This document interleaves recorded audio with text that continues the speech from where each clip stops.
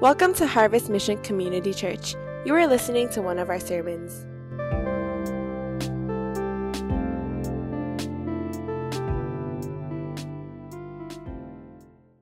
Well, if you have your Bibles, turn to Mark chapter 11. We're going to look at the first 25 verses as we're continuing in our series called Witness as we look into the book of Mark.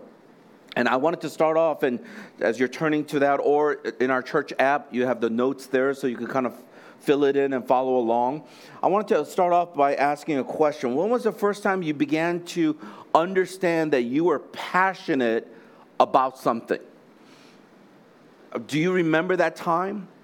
I don't know. Some of you have incredible memories. Maybe since 5 years old, you remember, I'm passionate about this, even though I don't know how passionate you might have been. But just think about that for a moment. When was the first time you began to understand that you were passionate about something?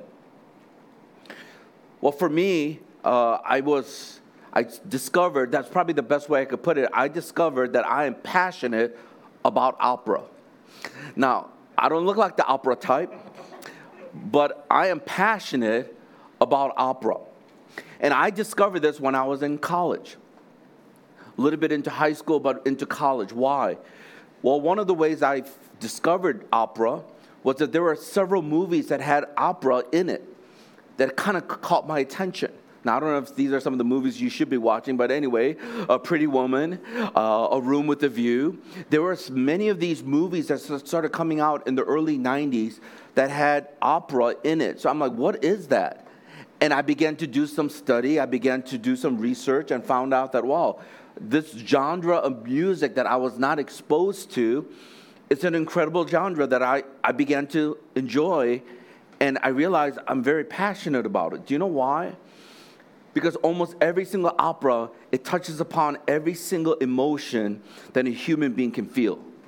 Love, revenge, all the good stuff, that emotion that you feel. And so that's why when you hear them go, when you hear them sing, you realize, wow, they're actually singing very passionately from the emotion that they're feeling.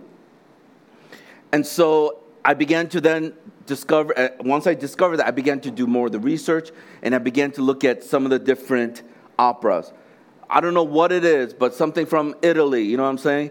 That is the place where most of the good operas come from. So those of you who might know some classical stuff, some of these artists, Verdi, you guys know Verdi.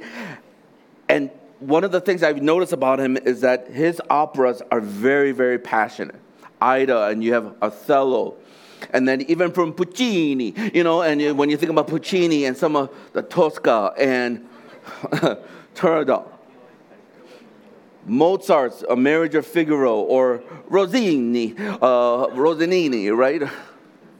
You will notice that he has the Barber of Seville. Some of these incredible, iconic operas. And I want to kind of share a little story regarding my discovery of opera and my passion for opera. So as I began to discover, I got really excited because I found out that at the University of Illinois that there was going to be M. Butterfly.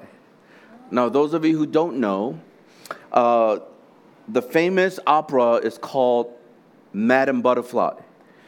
So one of the things that I quickly did was I was leading life group with now my wife. It was legit. I kept it, clean. I had accountability. Part 2 of the relationship seminar. Anyway, and so I told her, I go, we got to do this for a life group activity. She's like, huh? Because once again, who goes to an opera for a life group activity?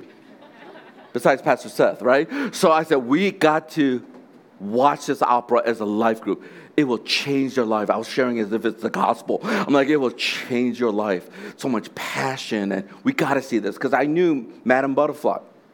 So I said, we got to watch this. And so we bought the tickets. It was cheap student price because they were performing at the University of Illinois. we purchased tickets, and we all got tickets next to each other. So here's our whole life group. Let me show you a picture. This is an old school picture of our life group. And some of you have seen this before. I'm way up in the front. I had a lot more hair then. Christina is way up on the top, on the left side there.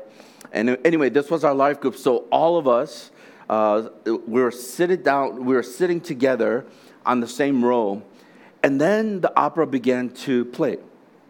And I was watching this, and I know Madame Butterfly, and I'm thinking, this is a little bit weird. I'm like, there's some semblance of similarities to Madame Butterfly. So I checked the program again, and it said M. Butterfly. So I'm thinking to myself, yeah, Madame Butterfly. I kept on watching it, and all of a sudden, I realized in that moment that it wasn't the Madame Butterfly that I was expecting. And it came to a climax, or this point within this whole show, where towards the end, the guy who was playing that part ripped off his clothes. And I remember looking at the stage in shock, and for a brief moment, I was looking over to my life group members, and I was thinking to myself, this is the worst mistake of my life. Here I am, very passionate about something. I wanted to introduce it to our life group. We did it as a life group activity, but we found out that this M. Butterfly was not the Madame Butterfly, but they had a lot of overtures of erotic kind of stuff, and then all of a sudden, at the end, he ripped off his clothes. I mean, it was just his underwear. And once again, I was like shocked. So that's how it ended. I mean, if they kind of recovered, we would be like, oh, that was good at least that one, you know. But that's how it ended. And I remember just sitting there in utter, what is the word? I wasn't even amazed. I was petrified. So I quickly turned to Christina and I said, I think we need to debrief. Let's gather our life group together at one of the dorms that a lot of us were at, and I said, we need to sit down, and we grabbed the lounge, and we started debriefing. So here are the things that were going through my mind. I was open to Christina, but I was praying about somebody else. And so I was thinking to myself, what is she thinking? That I brought her to this opera, and it was a little bit R-rated. She's probably thinking, he's a pervert.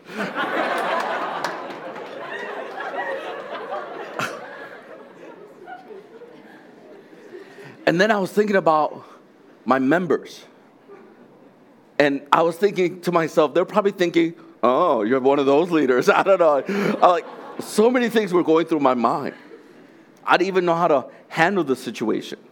So I just shared with them honestly, and I just said, hey guys, I'm really sorry.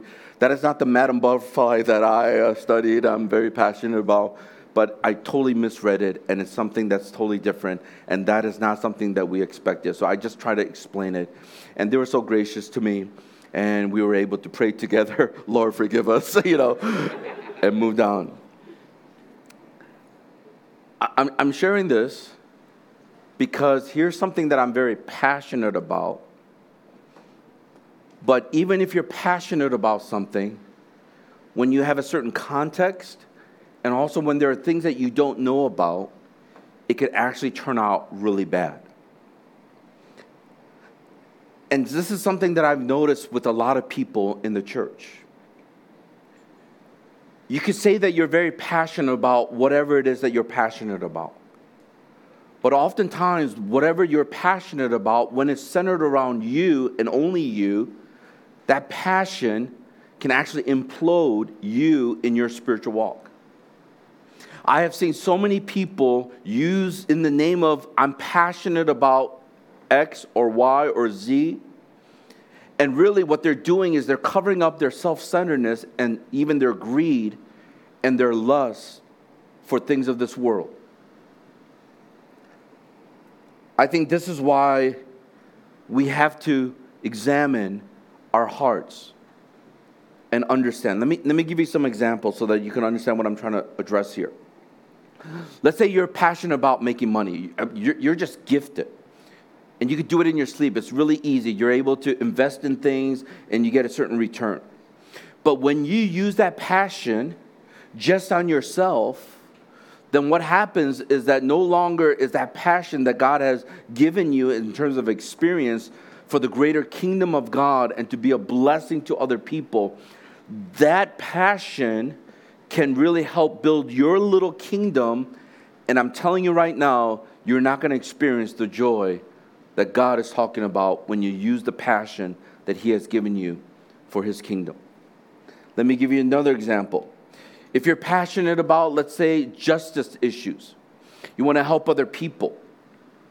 But the problem is that if it's not really centered on God and about His justice, then what's going to happen is that you're going to get very self-righteous. You're going to start judging everyone else, whether it's climate control or climate issues, whether it's human trafficking. It could be any of these justice issues that oftentimes when you don't put it in the context of God's kingdom, then it's really about your own self-righteousness and your virtue signaling to other people. Look at how righteous and virtuous I am about this particular issue, but look at you, you're not. And that's where you get very judgmental. And I think today, as we talk about this, I want us to really focus in that the passion that God gives us, it really has to be conformed and transformed in such a way that it will be used for the glory of God. That is why we're continuing in our study in the book of Mark. And after today, we will be close to about 68, almost 70% done with this book. It's going to lead us all the way to the last week of Jesus' life, where He dies on the cross, and then He resurrects from the dead, which is the Passion Week. And it's going to go through Good Friday, and on the 9th of April, which is going to be Easter.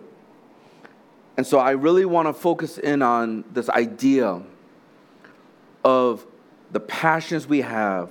It really has to be transformed and conformed to the passion of Jesus Christ. So that is my one thing. My one thing is this: only Jesus can transform our passion so that it will conform to His passion. That it's only Jesus Christ who can transform our passion so that it will conform and in the likeness of who Jesus is in the passions that He has. So as I talk about this, I'm going to highlight two things in this multi-story passage. And they're kind of linked, and hopefully you can see that. Two things that we must remember as we understand that only Jesus can transform our passion so that it will conform to His passion. The first thing is this: we must possess the right expectations. That we must possess the right expectations.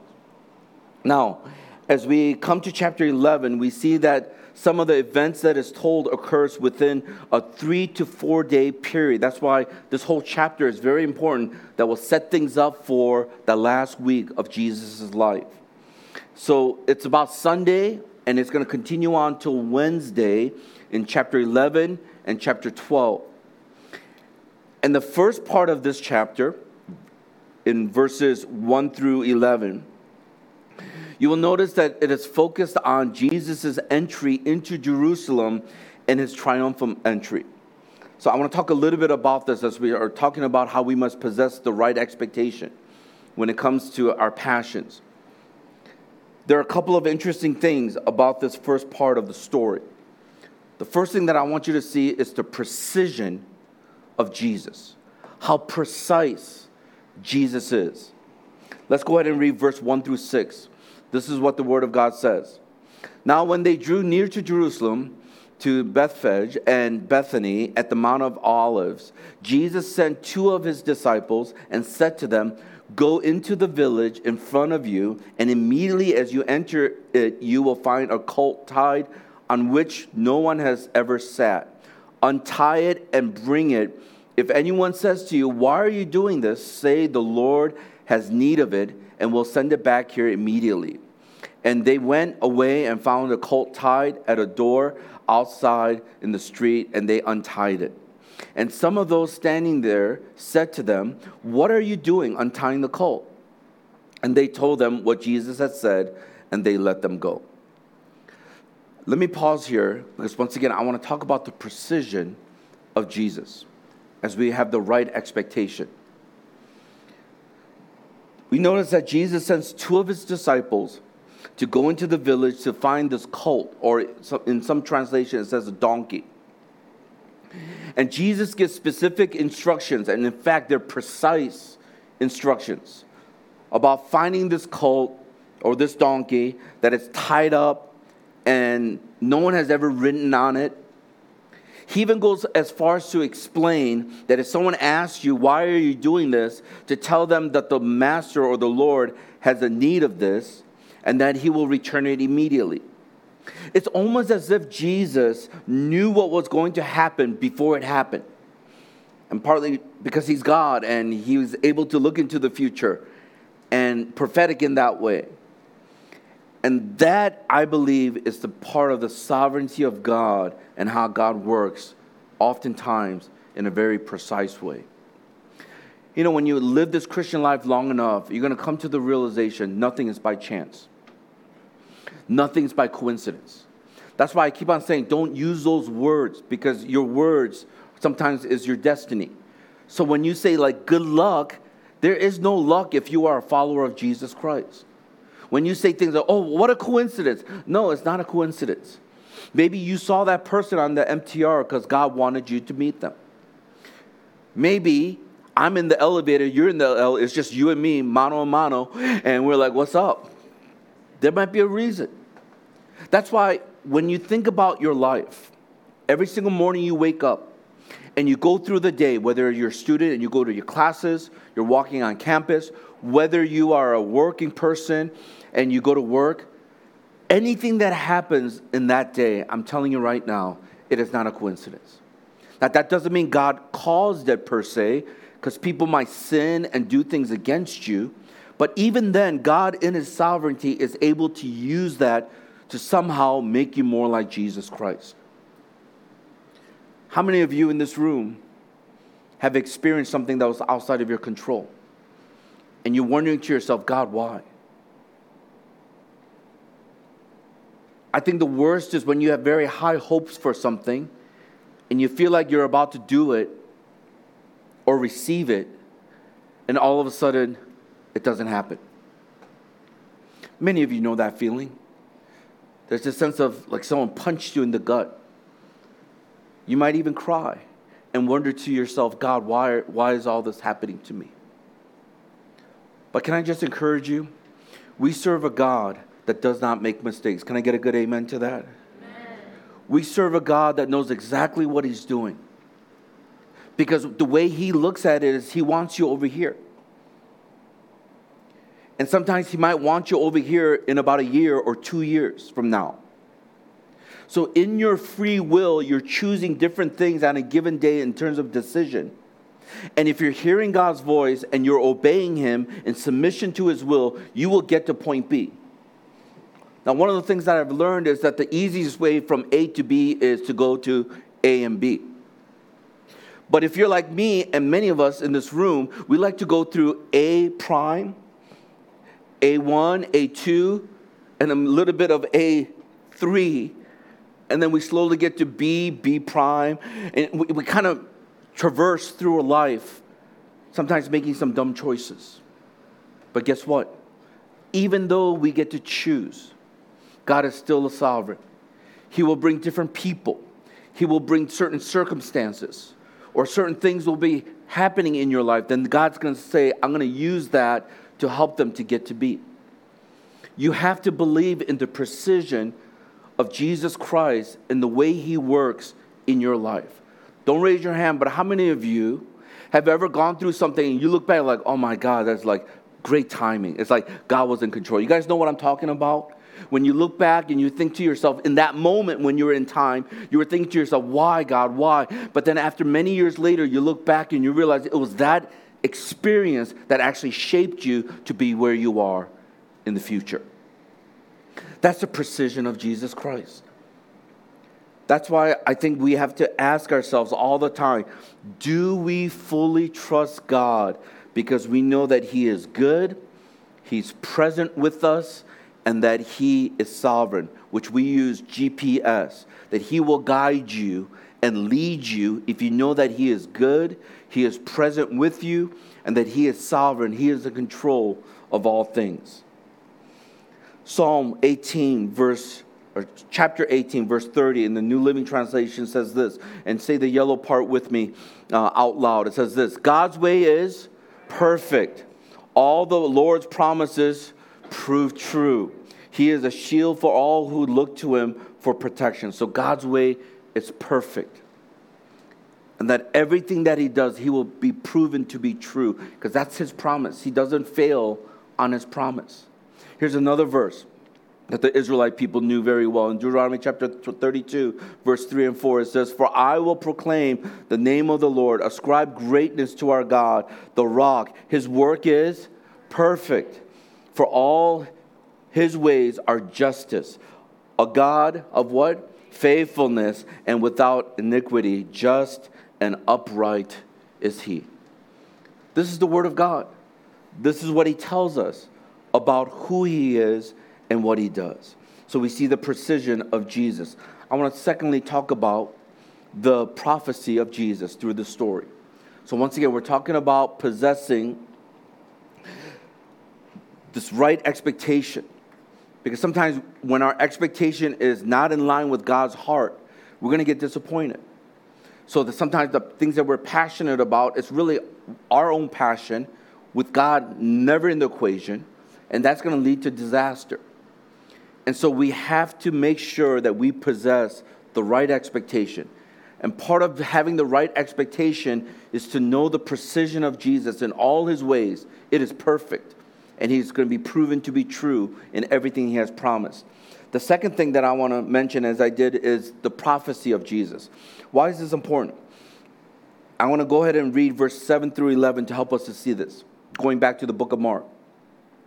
And this is what happened. And they, the two people who was sent out by Jesus, brought the colt to Jesus and threw their cloaks on it. And He sat on it. And many spread their cloaks on the road, and others spread leafy branches that they had cut from the fields.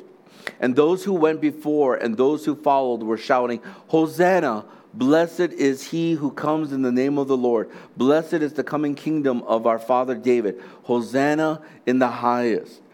And He entered Jerusalem and went into the temple. And when He had looked around at everything, as it was already laid, He went out to Bethany with the 12.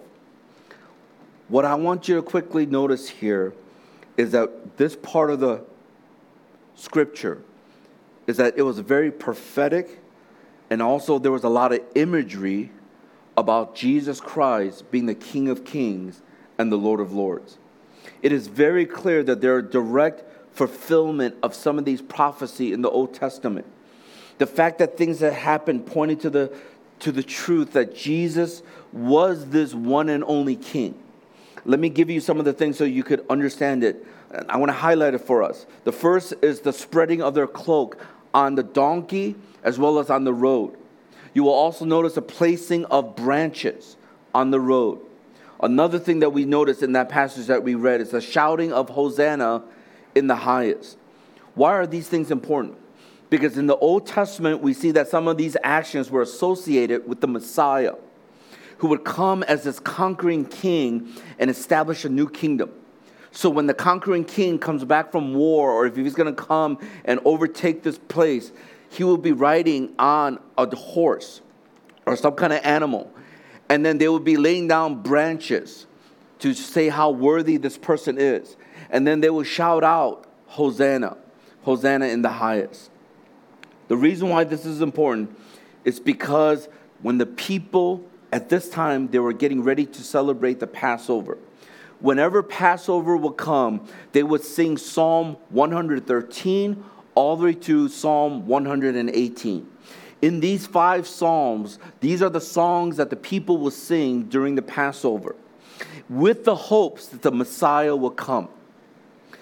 That's why in Zechariah chapter 9, verse 9, listen to what it says.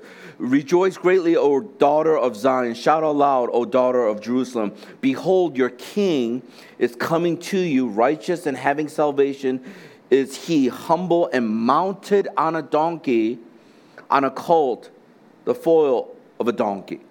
So once again, this is an Old Testament prophecy about a Messiah that's going to come. And here's Jesus mounted on a donkey, and he's entering into Jerusalem in this triumphal entry.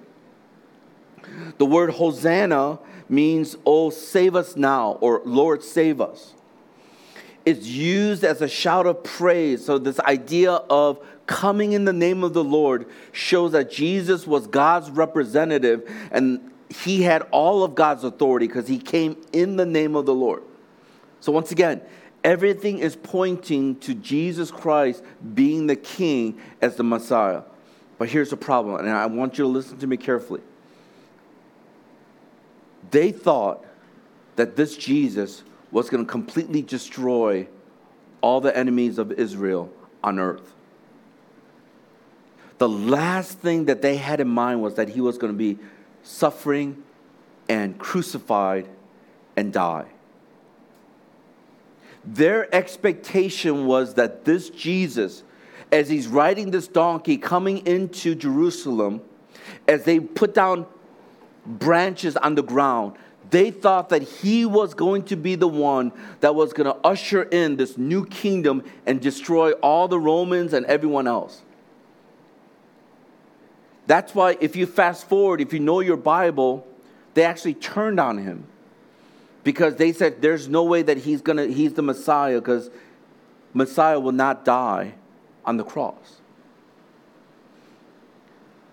See, Jesus had a different plan, which was to obey the Father. God, the Father, had a different plan than what people thought. This is the same way with many of us. So often we think that, oh, I'm going to do this. I feel like God is leading me to this. But if you're very honest with yourself, you realize a lot of it is your self-centeredness and things that you wanted. I'm not saying that God cannot take that and transform you and use it for something that's good. But oftentimes we justify ourselves. We try to do things on our own strength, our own wisdom, and our own power. And somehow we kind of label this kind of thing on it and say, well, God is calling me. God is doing this. And I always challenge people, how do you know? How do you know? And this is where I'm going to tie it in with our relationship seminar. Because oftentimes when you approach a girl and she says, no, I don't think so, and you think she's playing hard to get, and you continue to pursue her, and maybe that will lead to some bad behavior, you could be decided that it's the will of God. But if the other person is not hearing the same voice, then what I would say is you got to stand down.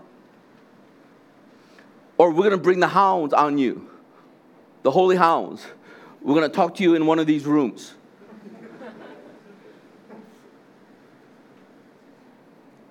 And I'm saying this because I know many of you are very young, and this is very important. Do you know that we live in a society of stalkers, predators, sexual predators, pedophiles? There are a lot of people out there, and even though you could think the best of them, we are fallen beings and we're depraved. And I could go on of stories in the 20-some years that we were doing this church, my wife and I, stories of people that we had to call the police to put a restraining order on some people. I didn't want to call the police. I wanted to be the police and go in there and deal with that from, Southside Chicago style. But I'm like, okay, that won't be good. That's not very pastorally. Let me pick up that sheep, take it somewhere, talk to that sheep. Bad. That is very bad. Do not do that. I'm just bringing this up because it was an issue that my wife was just kind of mentioning to me after our relationship seminar, and I realized, they're not trying to play hard to get. They're trying to be very direct to you. And oftentimes, ladies, if you're in that situation, please talk to an older sister or talk to me or my wife, and we will try to intervene because we do not want your safety to compromised. So brothers, unless you and I, there's something I don't know about, I don't mind going to a separate room and having a talk and saying, that kind of behavior is not really Christ-like. Now, if some of you ladies are playing this flirty game and it's like, no, and all this kind of stuff, then that's not good either. That's why I would say make it very clear. And I would say take some precaution that you don't give them any signs that you're interested. I think one of the things about the church is that we have nice people, and that's where a lot of the pedophiles and a lot of the predators come into the church, to scam people and also to prey on them. Because that's the nature of what we should be as a Christian, to love people, to think the best of them, to give grace and forgive. So that is a perfect environment for a lot of these bad behaviors to happen. And I think some of us are also very naive. I grew up in the streets. So when I see someone, I'm like, dude, man. Some of us, we just grew up in the church and we're just hallelujah and everything. And your life was very sheltered. I'm not trying to scare you, please. Don't misunderstand. I'm not trying to scare you. But what I'm saying is we got to wake up. When you watch the news, we're living in a crazy place. This place called Earth. And apart from Jesus Christ, we don't know what will happen. That is why it is absolutely important as we think through this, that for the safety of our members, can I just say this? Speak up. Can I get a good amen? If something is fishy, something you don't like, something doesn't, you need to speak up. Let me know. Speak up to your leaders. Speak up to other older brothers or sisters. If it's the older brother or sister who are bringing that upon you, talk to some other people. That's why I'm a firm believer. Part of being in a church and being in a community is that you cannot hide because there's accountability. Sorry, it wasn't in my notes. I just wanted to say that. Just to reassure some of the sisters in our church, we got your back. And some of you brothers who have ill intentions, I think you need to grow up. Or the hand of the Lord will come down and wake you up. Because that kind of behavior cannot be tolerated in our church. I just don't think it honors God, nor does it honor that brother or that sister. That's very important. Anyway, blah, blah, next. Okay, I took too much time on the other stuff. So what are some of the expectations? Is it in line with God's will? Or is it something that you just justify your own behavior? It has to be consistent with the Word of God. I love what John Newton said. He wrote this one time. He said, God often takes a course for accomplishing his purposes directly contrary to what our narrow views would prescribe. He brings a death upon our feelings, wishes, and prospects when he is about to give us the desire of our hearts. I thought that was amazing. That a lot of times we think we got it figured out. We think that this is the will of God. And oftentimes we feel this death of some of those desires and some of those things. We get disappointed. Why? Because God is preparing us for something that's better. That's why you got to trust that God is good, that he's present, and that he's sovereign. Only Jesus can transform our passion so that it will conform to his passion, to his will. Let me close out with the second point. And the second point is simply this. We must not only possess the right expectation, but we must pray with the right expectation. In this next section, there are two things that occurred, but the lesson was on the importance of prayer. And I want to try to weave that in so that you understand. The first thing is that faith is required in prayer. That faith is required in prayer. What I'm going to do now is I'm going to read the next portion of Scripture. I'm going to skip over a section to read the next section because those two sections are connected. And the story about the temple and the house of the Lord being the prayer is sandwiched in between the story about a fig that's cursed and about this prayer piece. So let me just read the next part of the Scripture, skip over the middle section there, and then finish off in all the way to verse 25. So listen to what it says. On the following day, so after he comes in, they're all saying, Hosanna to God in the highest. It says, on the following day, when they came from Bethany, he was hungry. And seeing in the distance a fig tree in leaf, he went to see if he could find anything on it. When he came to it, he found nothing but leaves, for it was not the season for figs. And he said to it, may no one ever eat fruit from you again. And his disciples heard it. Now, we're jumping down now. As the story is the similar teaching. We're skipping over this middle part. I'll come back to it. In verse 20 it says this, as they passed by in the morning, they saw the fig tree withered away to its roots. And Peter remembered and said to him, Rabbi, look, the fig tree that you cursed has withered. And Jesus answered them, have faith in God. Truly I say to you, whoever says to this mountain, be taken up and thrown into the sea, and does not doubt in his heart, but believes that what he says will come to pass, it will be done for him.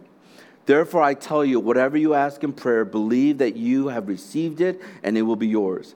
And whenever you stand praying, forgive if you have anything against anyone, so that your Father also who is in heaven may forgive you your trespasses.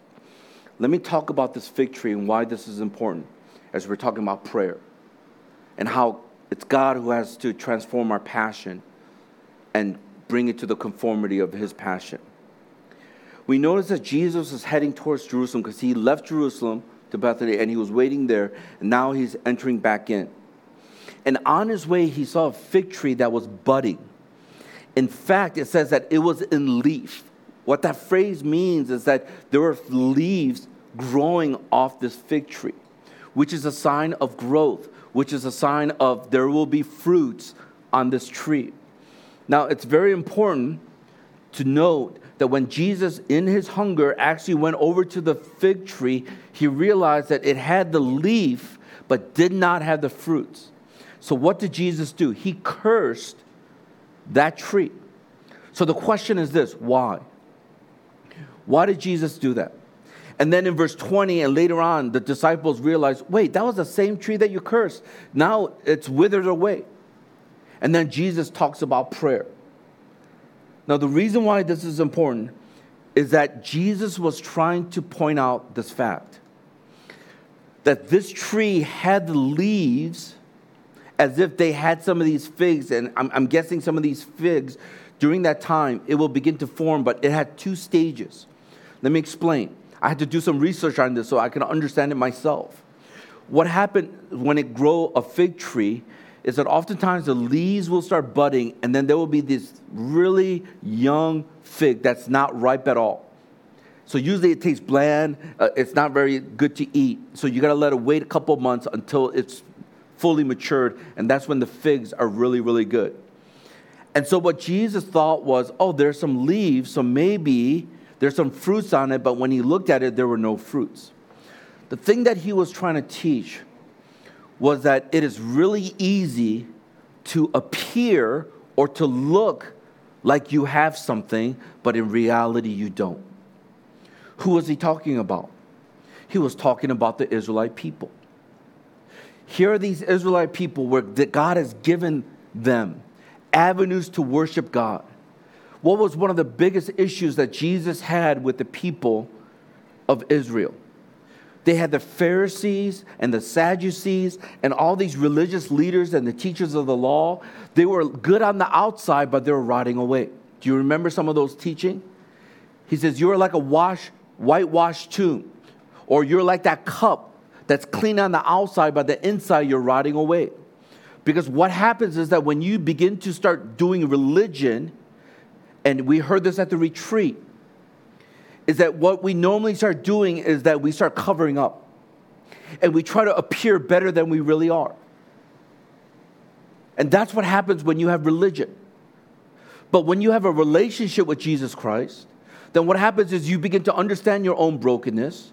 You begin to understand your own messiness in life. That's why you need a Savior, because you cannot save yourself. Religion says, yes, you can. Do all these good things. Try not to do this and try to do this, and somehow you can save yourself. And that's what many people are trying to do. You look at every single religion, it is all about trying to earn favor with God. But Christianity is the only religion that says that you can never reach up to God. No matter how righteous you may think you are, no matter all the good things that you do, you cannot reach up to God. Because it is like trying to stand at TST on the harbor and jump all the way over to Admiralty or Wan Chai in one leap. You guys will be like, that is impossible. Exactly. That is why even the teachers of the law, if you remember even the stories with Jesus, they go, this is impossible. And he goes, yes, it is. With man, it is impossible. But with God, all things are what? Possible. If you're trying to save yourself, you are going to lose. Because you cannot. Because of the wickedness of our hearts, the depravity of our hearts.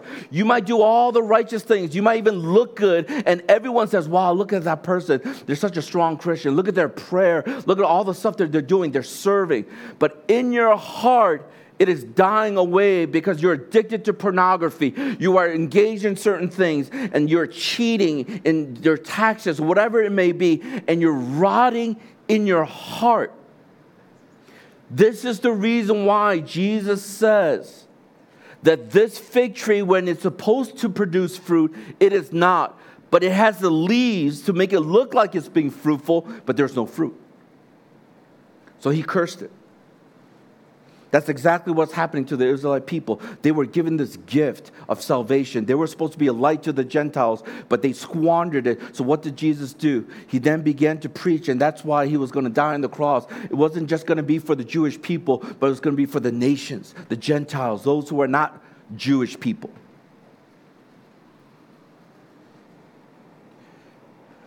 That's why after he gave that illustration about the tree, in verse 20 through 24, he explains it as he talks about faith as we pray.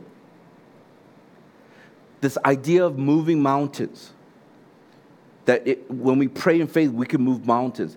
That imagery, oftentimes in the Old Testament, is used as if there is something difficult before you. There's no way you can move this mountain on your own strength. Only God can do it. That's why we pray to say, God, I cannot do it, but you can. I've said this time and time again. I'm going to say it again. If some of you in this room are very talented, maybe you're very smart, maybe certain gifts that you have, I'm telling you right now, the tendency and the proclivity is to trust in yourself because you don't need to pray. You don't need to depend on God because you could do it on your own. And my challenge to you, those of you who are very talented, that's why you got into that school, that's why you have that job. Like, I'm wondering if God is bringing things your way to humble you, to say, God, I cannot do it, but you can. Some of you have never gotten a B in your life, which is amazing. Some of you have never failed in anything. You put your mind to it and you succeed. That is why when you get your first B, you're devastated. Because you think B stands for bad. So you're like, oh my God, I'm so bad. You don't get that job. You don't get that promotion. You don't get that girl, whatever it is. And your whole life is failing. And I'm telling you right now, not in a very mean or sadistic way, but I'm telling you, it is good for you. It is good for you. Because the more you fail, the more you realize you cannot have everything that you want, even though when you're trying to manipulate situation, what it does, it reminds you that you're not God. Turn to someone next to you and say, you're not God. Come on, let them know. Let them know. You are not God. God is God. So that's why we got to pray. Because as you're going through difficult things in your life, the hard things in life, the mountains that you're facing, it is God that we trust. It's God who can do the difficult things. And Jesus was encouraging this extraordinary faith to trust in him and his promises. That's why it says that when you pray and pray according to his will, with this faith, you can move mountains. We must remember that it has to be in accordance to his will. You can't be like, well, it says so, whatever I want. So, Lord, give me that right now, right now. No. Is your prayer in line with God's kingdom? Can I just say this? If you pray for lost people and you say, God, use me to help someone understand the gospel so they can come to a saving knowledge of you. Would he answer that prayer? Yeah, that's what the Bible says. God wants to save people. God, give me a Lamborghini. I feel it in my spirit. Lamborghini.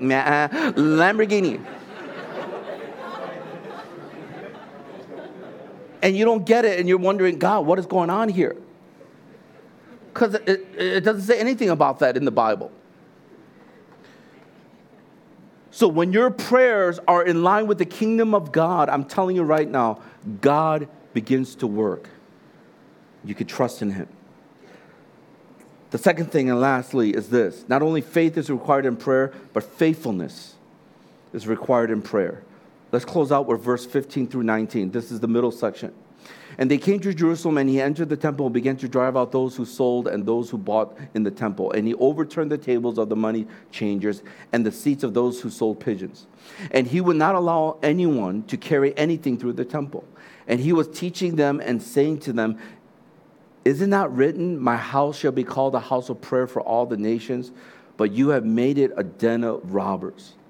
And the chief priests and the scribes heard it and were seeking a way to destroy him, for they feared him, because all the crowd was astonished at his teaching. And when evening came, they went out of the city. What is going on here? You have to try to picture this. This was the week and the start and the beginning of Passover. And what is Passover? It is a memorial, it is a celebration of how God delivered the Israelite people from the Egyptians. They were told to put blood over their doorposts because the virus, the coronavirus, is going to come. And if he sees the blood, which is foreshadowing to Jesus, he will pass over that house and not kill the firstborn son.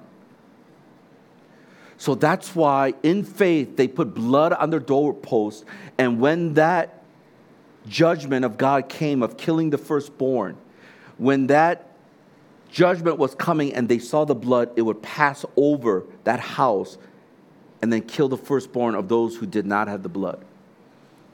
I mean, there's a lot of imagery pointing to Jesus Christ. So this Passover celebration, every single year that they had, was supposed to remember what God has done for them to deliver them from slavery. But it was also a way to celebrate who God is and in his power to even deliver them. This is the reason why you don't just have people in Jerusalem celebrating this, but you have people from all over the world, the known world at that time, coming to Jerusalem to celebrate. It's like the expo, the World Expo. People were coming to Jerusalem to celebrate the Passover. So I want you to picture this. So in the temple, where people would gather and do the worship and all this other stuff, the sacrifices, there were these money changers who were right at that court, where it was supposed to be for the Gentiles, those who were non-Jews. Only the Jews could enter into the next part of that temple, which was more of the specialized or those who were chosen by God. All the Gentiles can only worship on the outer courts. Now, I want you to picture this. This is where these money changers and people who are selling pigeons and different sacrifices, they were all doing business right there. And the reason is, when these people came from other countries, they needed to change their money, RMB to Hong Kong dollars. So they needed to be able to purchase these animals. They needed to change their money. So they will go to these places that's right near. Even though there were money changers, different places, they decided, let's get closer to the temple, then it will be more convenient. And so guess what happened? They were using a place that was for worship, for prayer, as a place to do business. And they were changing the money there. Not only that, some people came from faraway places. That's why they could not carry animals to their sacrifice. So they had to buy it once they got to Jerusalem. And guess what? All the stuff was going on. And so a place that's supposed to be for prayer now became a place of commerce. And the focus on prayer is no longer there. It's all about business. That's why Jesus quoted Isaiah chapter 56, verse 7, and Isaiah chapter 7, verse 11, to talk about how his house is supposed to be a house of prayer for all the nations. Can I just encourage us? Because after he turned over the tables and he says, you're making my house into a den of robbers. This idea of den of robbers is that when the people who are thieves will take all the stuff, they will go to these secret places like a den or a cave, and they will keep all of their loot. And he's saying that this place is a house of prayer, but you're doing all this stuff, and it is a place now of you mistreating people and forgetting that what we're supposed to do when we gather together is to pray, seek after God. I want to just encourage us as we think about our church. We can be a big church. We can grow. A lot of things happening. Lives being transformed. We got baptisms, people joining ministry teams.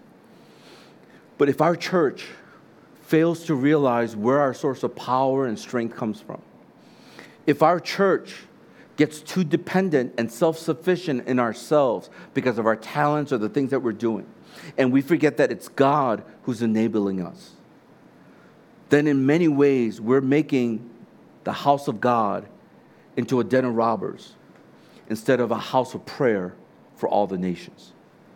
This is my hope and prayer, that whenever someone steps into our church, they can feel the power of God. They can feel the presence of God. It's because there are people in our church who are praying. I pray that we will never be ashamed of being able to pray, even though we are out in public. It's one of the most powerful witnesses when people see you pray, especially when they're sharing right there in the cafeteria or in the cafe, that you say, you know what, can I pray for you right now?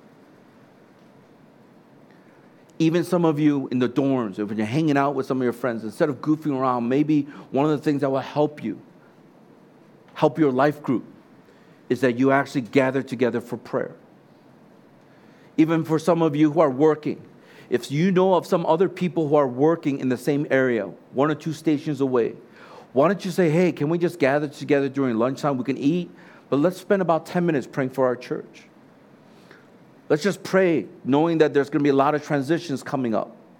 Let's pray for the city ministry. But somehow you sit there as if everything is fed to you, and you just consume. You're a consumer, and there's no ownership. And I'm going to tell you this, and mark my words, and I say it again and over again. The more consumers you have and the more you take, and you don't have the ownership, that ministry is going to die. I've seen it over close to 30 years of doing ministry. All the ministries that have consumers, and all they do is take. They don't know how to give back. They don't know how to invest in that ministry. That ministry will begin to dwindle, and it will die. Just look at some of your life groups. Just look at some of your campuses. Look at some of the different ministries that we have in our church. I'm not saying it's all dependent on us, because it's not. But I will definitely say this. If you consume, rather than saying, because I'm blessed, I want to be a blessing, and you're willing to go out, sacrifice, lay down your life so that one more person can come to know Jesus Christ. Unless you have that kind of heart, one of the things that I've seen over and over again is that group, that ministry, that life group begins to implode. Why? Because that is the health of a person in their spiritual walk with God. Is that as God gives unto you, as you receive from God, then you then give to others. Some of you know this illustration I give often. There's a reason why it's called the Dead Sea. And there's a reason why it's called the Sea of Galilee. If you look at the map, you realize it's the Dead Sea because it comes from all these different rivers, but there's no outlet. That's why all these sediments and all these salt and everything just starts collecting into this area. That's why they call it the Dead Sea. But if you look at the Sea of Galilee and any of these other bodies of water that's fresh water, you will notice they always have an inlet and an outlet. And I'm telling you right now, some of you, the way you're operating in your ministry, in your life group, it is like the Dead Sea. You just receive, you just take, and there is no outlet. That is why that ministry is going to suffer. But if you have an outlet and you're saying, God, we want to bless other people, we want to reach out to other people, other families and other co-workers and other students on my campus who don't know Jesus Christ, that is an outlet so that when blessings come in and then it goes out, God will continue to allow it to flow in and you receive more from God. Can I get a good amen to that? I want to encourage us as we think about the passions that God has given you. Don't use it just for yourself to build your own little kingdom, but use those passions and line it up with God's heart, God's passion to say, God, how can you use me? And the best way is when you're able to possess that kind of right expectation. When you are able to pray with that right expectation. It's God who's going to work, God who's going to move. That's when you will begin to see God working powerfully in your life, in your life group, and in your life stage ministries, and in our church. I pray that will be the case. And therefore, once again, the one thing is only Jesus can transform our passion so that it will conform to his passion. I just have two things I want to encourage you to do this coming week. The first thing is this. Let's passionately place our expectation on God's promises. What I mean by that is get into the Word and see what God says as his promises and line yourself up with that. If God says so, believe it and place that trust in him. If it's not in Scripture or the principles are not there, then you need to repent and say, I'm tired of trying to live for myself. Maybe some of us, our mindset is all off and we think, why is God doing this to me? Stop asking that question. I think the question should be, God, is my mindset, is my heart aligned with what you said that you are and what you do? I know that it's not easy. We talked about lament at this retreat. God's not scared when you tell him, I hate you, or God, I don't know, I have all these doubts. He doesn't get frightened by that. He's God of the universe.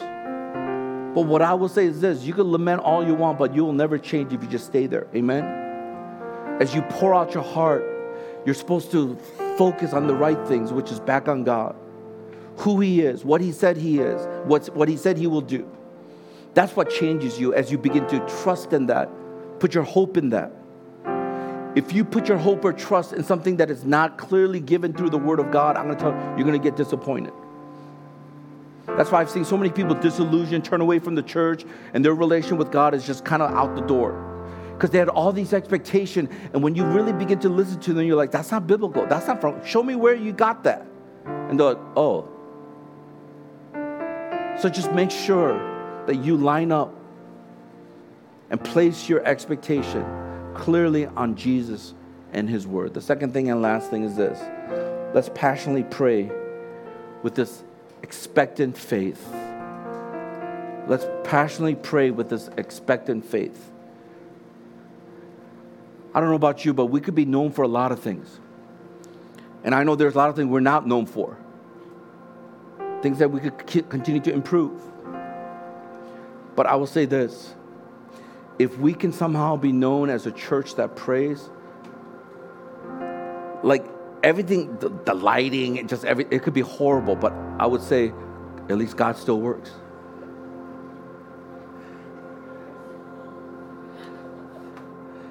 It was kind of funny because I was in a conversation this week with, we're trying to get a band for the Arise Asia. We're gathering about 1,500 students from Asia, 48 countries. And I'm thinking, which band can actually hold that kind of crowd? HMCC band? Not yet. In the future, maybe. We're getting there. We're going to hit the right notes, you know? We're getting there. Jesus, I better get off the stage. And so I started asking some people around about a possibility of a band. And I talked to one person who's very musically really good, one of the best I've seen, pianist, classically trained, pastor. And so I said, hey, bro, like, do you know anybody? Do you know any band? And it was so interesting because he recommended several people. I looked, phenomenal. Musically, everything, I'm like, wow. So I was just praying, God, who is it that you want me to invite? Because I'm the program chair of this. And so I was just like praying through. And somehow God led me to this person. I go, maybe I should check this person out. So we had a Zoom call. So we already got the Awakened Generation from Singapore.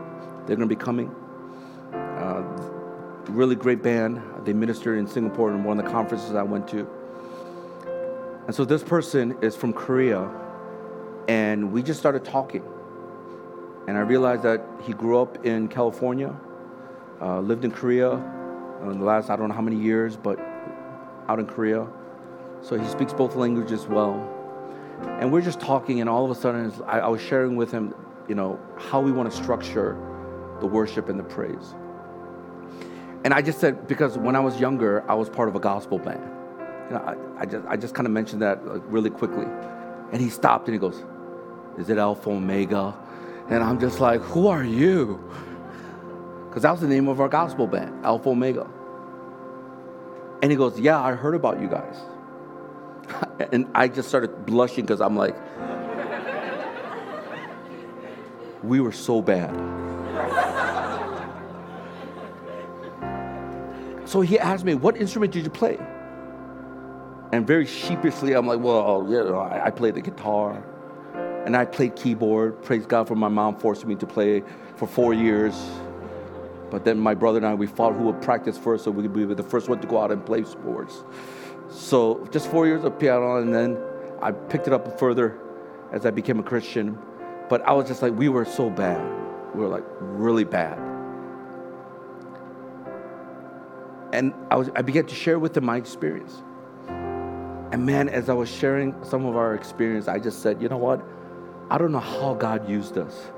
Because there's some people on this band, Alpha Omega, who picked up the instrument once they joined the band. Usually you look for people who have the talent and then you join. But all they look for was people who are crazy enough to give up their lives and all their summer breaks and all their winter breaks just so they can travel around the United States to reach out to the next generation. And we were so bad. And some of you might have heard this before. One person came and said, man, I'm so blessed by your bass player. I'm like, huh? Because he was the worst. He couldn't even know, he didn't know what note to play. So I'm like, huh? He's like, yeah. Because I realized that during some of the songs, he's like always doing this.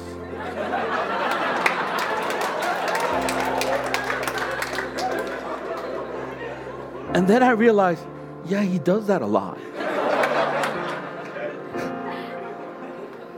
And then this guy said, but I realized something. He was doing this even in the fast songs. I'm like, yeah, that's him. Because he doesn't know how to play.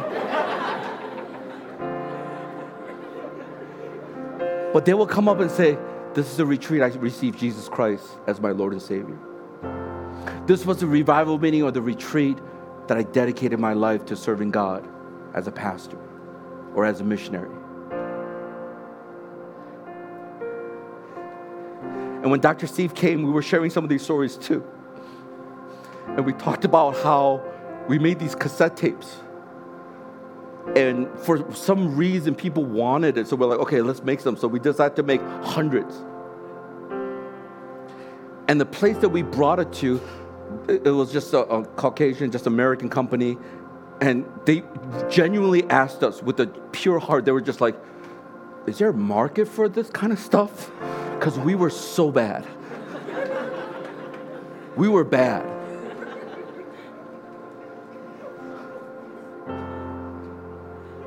But I will say this, and we said, yes, there's a market for it. Those were all the lives that were transformed at that retreat. We were so bad musically, but the power of God came because we prayed. You know what we'll do? We'll pray months ahead of time for that retreat. Pray for the people, pray for the place, pray for God's power. We will pray. We'll get to that retreat, and before we lead our praise, we'll pray. After everything's done that night, it's about 11, 1 o'clock, or 12 o'clock in midnight, or 1 o'clock in the morning, and then we will pray. And then we'll get up in the morning with only about 3 hours of sleep, and we will pray for the rest of that day that's going to happen. And I realized it wasn't us. Trust me, it wasn't us, all the time. It wasn't us. It was the power of God. And the reason why it was the power of God is that we submitted ourselves. We knew that we could not do this on our own. We submitted ourselves to God and said, God, you do it, because we can't. And as we were dependent on Him, God started moving mountains. As we started depending on Him, God started using imperfect vessels like us to touch lives as they were singing these simple songs. Now the songs are complex. There's a bridge, tag 1, tag 2. There's all this stuff. But back then, it's just simple songs with only 3 chords.